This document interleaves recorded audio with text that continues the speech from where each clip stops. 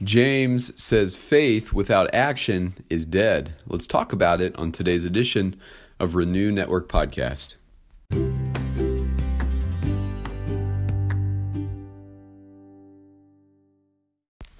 Good morning, my friends. We are moving on today in James chapter 2. We're going to be studying verses 14 through 17. And today we move into James's teaching on the topic of faith and works, or faith and deeds. In the Protestant church, we get a little squirrely when we start talking about works or deeds because part of our movement was founded on this reaction to this idea that your works can save you. Works righteousness is not something at all that the Bible teaches. And James makes that clear in this section, although he takes a very strong stand that anyone who's going to proclaim faith in Christ, who is doing nothing in their life to live that faith out or to express that faith, is probably not living an authentic life of faith. James sees the relationship between our faith and our actions as a one-to-one relationship. And if we could sit across the table from James and ask him some questions about what he was getting at, I'm sure that he would tell us that true faith in Jesus responds to the good gift of God's grace and mercy by doing likewise to others, doing things to others that would express the love and kindness and grace and mercy of Jesus in real time. And so that's where this discussion lands in James's letter. And that's where the discussion has focused for Protestants for many, many, many centuries. We do not see a works righteousness path to salvation because we understand the scriptures to teach that we are saved by grace alone, through faith alone, in Christ alone. It is Jesus that does the saving. It is his work on the cross, his finished work on the cross, that secured for us our forgiveness from sin and secured for us our redemption. And it is also his victorious resurrection that seals the victory once and for all and gives us all the hope and promise of resurrection in our eternity future with Heavenly Father and with the Godhead.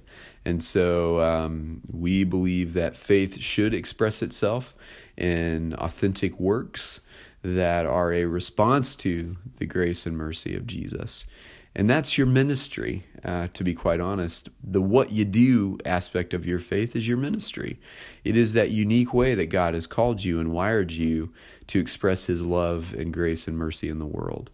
All right, but let's move toward the text. And before we do that, let's lift our hearts to the Father. Heavenly Father, we love you today. It's Friday, Lord, and we give you thanks for your faithfulness in our lives once again. Father, teach us through your word that we might grow in your grace and mercy to be more like Jesus, so that what we do is a direct reflection of your love at work in our lives and in our hearts. We love you, Lord, and we thank you for your word and its solid instruction. We commit our way to it, and we surrender to you, O God. We want your Spirit to lead us in every way. We ask these things and pray them in Jesus' name. Amen. All right, here is James chapter 2, verses 14 through 17. What good is it, my brothers and sisters, if someone claims to have faith but has no deeds? Can such faith save them? Suppose a brother or sister is without clothes and daily food.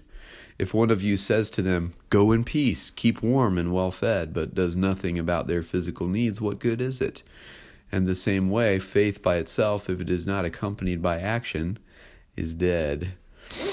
Well, I think this is a strong teaching, and these are strong words, and clearly you could see there's room in this passage for people of a variety of theological backgrounds to interpret these words in different ways, but I see it as a clear refutation of the notion of works righteousness, and James is simply saying faith really has two pillars.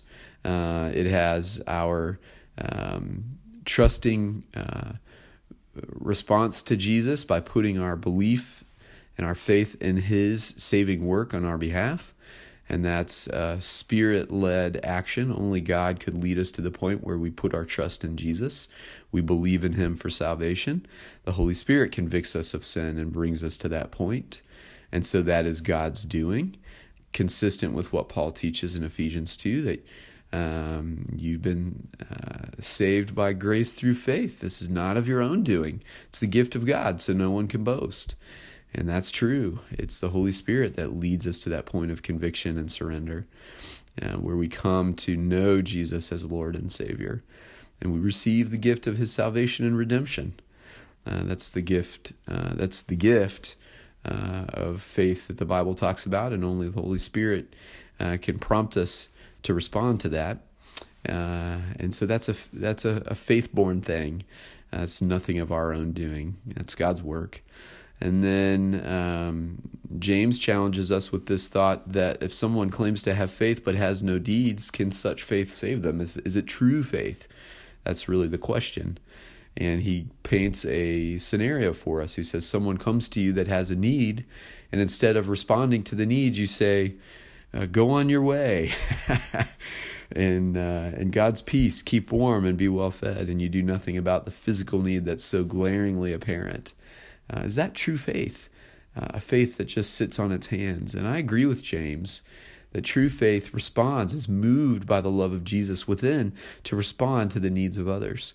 It's not that we feel like we're doing things to get God's attention, that we're working to earn a better position in God's economy. It's that we're responding as His Spirit within us prompts us to respond to the needs of others.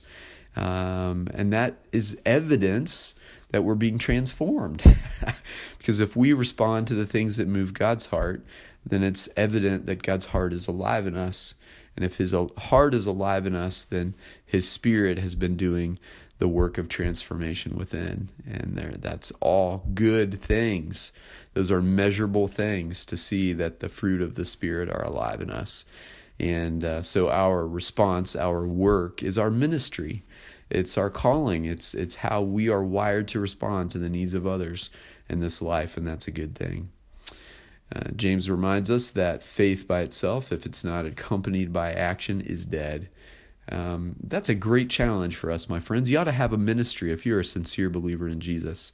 There ought to be something that you are prompted to do on the basis of your faith in Jesus, in response to His love at work in your life, to reach into the lives of others. If you are a believer and you're a person of strong faith and you have no ministry, I would challenge you to look very closely at your heart and ask yourself, why? Why is it that I have no ministry? Why is it that I'm doing nothing in response to the grace and mercy of Jesus at work in my life? Why do I sit on my hands? Why am I on the sidelines? Why am I riding the bench? What am I doing here? And pray that God would reveal His will, purpose, and plan for your life to you. Pray that He would reveal to you your ministry. And honestly, my friends, it can be something very simple. But it should come from the heart, and it should be God-directed and Spirit-empowered if it's to be true and real and impactful. But you should have a ministry if your faith is true. And that's the way that we respond to the grace and mercy of God at work in our lives.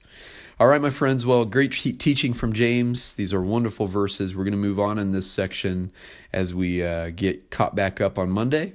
And I pray that you have a great weekend with your friends and family, and that some rest and fun will come your way this weekend. God bless you.